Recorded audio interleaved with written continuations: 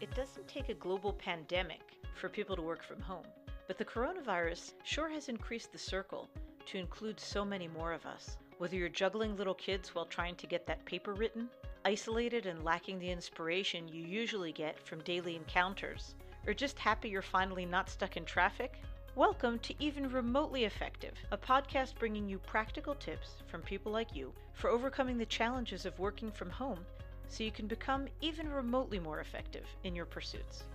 I'm Daphne Gold-Melchior, wishing us all to soon be able to resume choosing how much remote and how much in-person work we'd prefer. And meanwhile, let's master remoteliness. You're going to want to pull up a chair for this one, or better yet, get up from your chair and sit back down properly, and then be sure to get up and move around and repeat again and again throughout your day. Most of us didn't design our homes to be workspaces, and that means the chairs and other furniture we're using now may not have the best support to protect our backs. With everything else we're trying to adjust to right now, back pain shouldn't be one of them. As in so many areas in our lives, the best cure is prevention. How can we prevent sitting posture-related back pain? Let's ask Allison Wilmes, a holistic movement therapist who's been getting people out of back pain for the past 16 years. She works with people, in person and remotely, to achieve their individual goals with small, gentle movements and by harnessing the power of the brain to stay positive and motivated. Let's see how much of Allison's expert advice we can absorb in one brief sitting. Hi, Allison. Hey, how are you? I'm well, thank you. How are you? I'm doing really well. I'm great. It's great to be here with you today. So I am so excited to host you here on Even Remotely Effective because when you told me about your area of expertise, I thought, wow, just what the doctor or the holistic movement therapist ordered. Here's everybody stuck in their homes now in all kinds of makeshift studies and at their kitchen table and in all kinds of suboptimal office spaces. What is it that people really need to be concerned about in terms of ergonomics now that they're suddenly working not at their regular desk? I would say that the most important piece for people when they're sitting is to tip their pelvis forward. And this is what allows the spine to stack over the hips. It's what keeps your low back from rounding. The rounding of the low back is what creates all the strain and the pain. When people are sitting, they really want to be able to sit in such a way that their tailbone lifts up behind them. If they're not used to that, that might create a little bit of tension in their low back.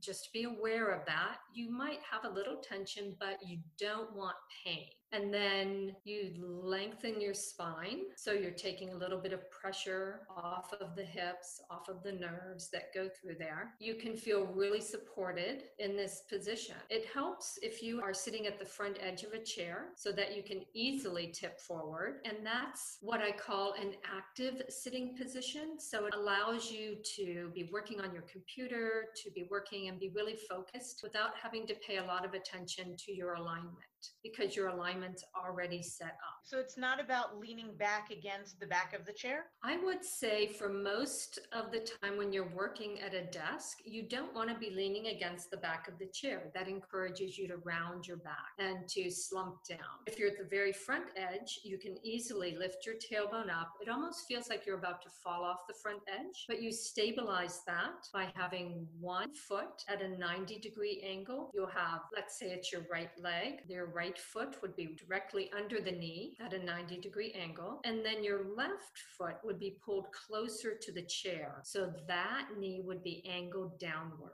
And that helps to maintain the tip of the pelvis, but it also supports the position so you aren't going to fall off your chair. Does it make any difference what type of chair? Would you say that the kind with the wheels and the handrest is better or worse? I would say ideally you want to have a chair where your thighs can come straight out from your hips so that they're parallel to the floor. Otherwise, it's harder to maintain that little bit of tip. Certainly you don't want to have your knees higher than the hip joint. So that definitely encourages you to round your back. But otherwise, I would say whatever makes you comfortable. The important part really is to be able to lift your tailbone up behind you and then stack your spine. Now, if you are more comfortable sitting against the back of a chair, I would advise using support. Most people, when they come to the back of their chair, they round their low back, they flatten it and sort of slump down. Even if you're at the back of the chair, you want to have your tailbone lifting up behind you, and then put a tall pillow between the top of your hips all the way up to your shoulders. And then you can lean back into that. That maintains that aligned position, but you don't have to hold it. The support holds it for you. That phrase, stack your spine, what does it mean exactly? That means that your spine is lifting straight up from your hips instead of rounding like a C. So we want a spine that's actually fairly straight, and that creates all the correct spaces between the discs. The only place you want to have a lot of curve is right at the low back, at the pelvis, where your spine and your hips connect.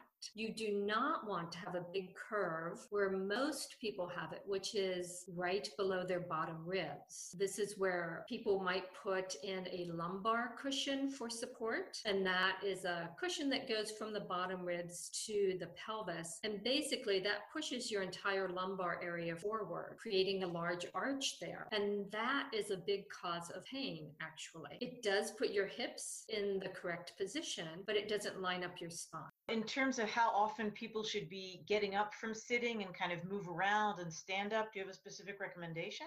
Every half hour is great. Get up, stretch, get a drink of water. The more you move, the less pain you'll have also. So you definitely want to keep moving. And as we've had to move indoors more and more, we're moving less and less because we don't have the usual ways that we exercise available to us. And so the more you can create movements throughout your day, the better off you'll be. Have you heard of standing desks and walking and running desks? How do you feel about that, about the idea of working in any other position other than sitting? A lot of people I know actually use standing desks and they love them. I think standing desks can be great, but as with sitting, you can overdo it. Our bodies aren't meant to stand all the time, just as they aren't meant to sit all the time. So providing different ways of working can be a really effective way to stay out of pain, but also to maintain focus, because the more we stay in one position, the less we tend to focus because our body stiffens up. Our blood isn't moving quite as well, so we want to keep moving. And even if that movement means changing positions, that's a great thing. The only thing I've felt moving desks or when you're walking is that it needs to be so slow that you don't get motion sick when you're trying to focus on something.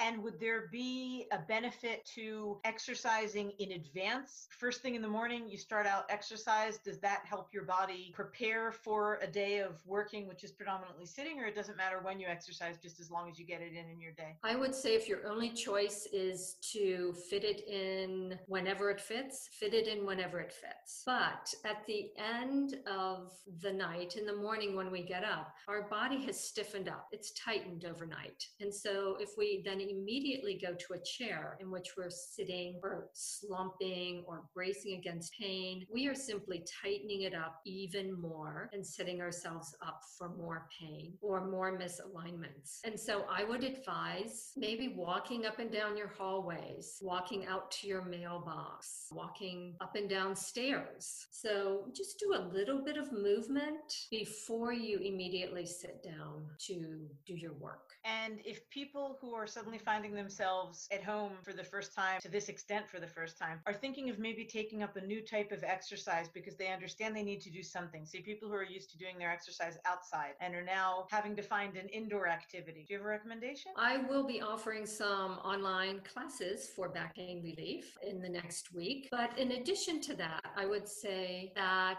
there are quite a few online resources these days. A lot of people are trying to help to alleviate this situation. And this is an area where people like myself are jumping in and saying, hey, we can help. We know how to do this safely. Check out the credentials of the person offering an exercise online, but there are lots of options. Otherwise, I would say even just going up and down stairs well is exercise. Getting in and out of a chair well is really good exercise. So if you think of all of these little moments through the day as opportunities to strengthen, to move well, well, then you don't necessarily have to find a whole new exercise regimen. Great. Okay, so I will link to your video on the show notes so that people can receive your specific instructions. How can somebody identify if they're feeling something unfamiliar? How do they know when it's the point that they actually need to consult a professional, or whether it's just, all right, change your position, maybe you're just misaligned and you haven't been sitting appropriately, but it's something that a hot shower and a good night's sleep will cure and you'll be okay tomorrow? I would say if a hot shower and a good night's sleep makes you feel better, that's great. That just means you need to move around a little bit more, be a little more active, a little bit more mindful. But if you're having to do that every night,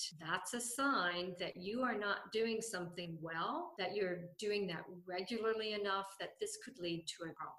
Okay, thank you so much, Allison, for your helpful suggestion. And I hope that everybody soon gets to have as much freedom of motion outdoors as we all would like to. And thank you, meanwhile, for your expertise. I really appreciate it. You are so welcome. Remember, everybody, move, keep moving, move well. Thanks so much. Thank you very much. I hope you found this even remotely helpful. If you're seeking consultation on effective messaging and presentations, remotely and hopefully soon in person again, reach out on LinkedIn. I'm Daphna Gold Melchior. That's Daphna, D-A-F-N-A, Gold, G-O-L-D, Melchior, M-E-L-C-H-I-O-R. Here's to the health and wellness of you and your loved ones.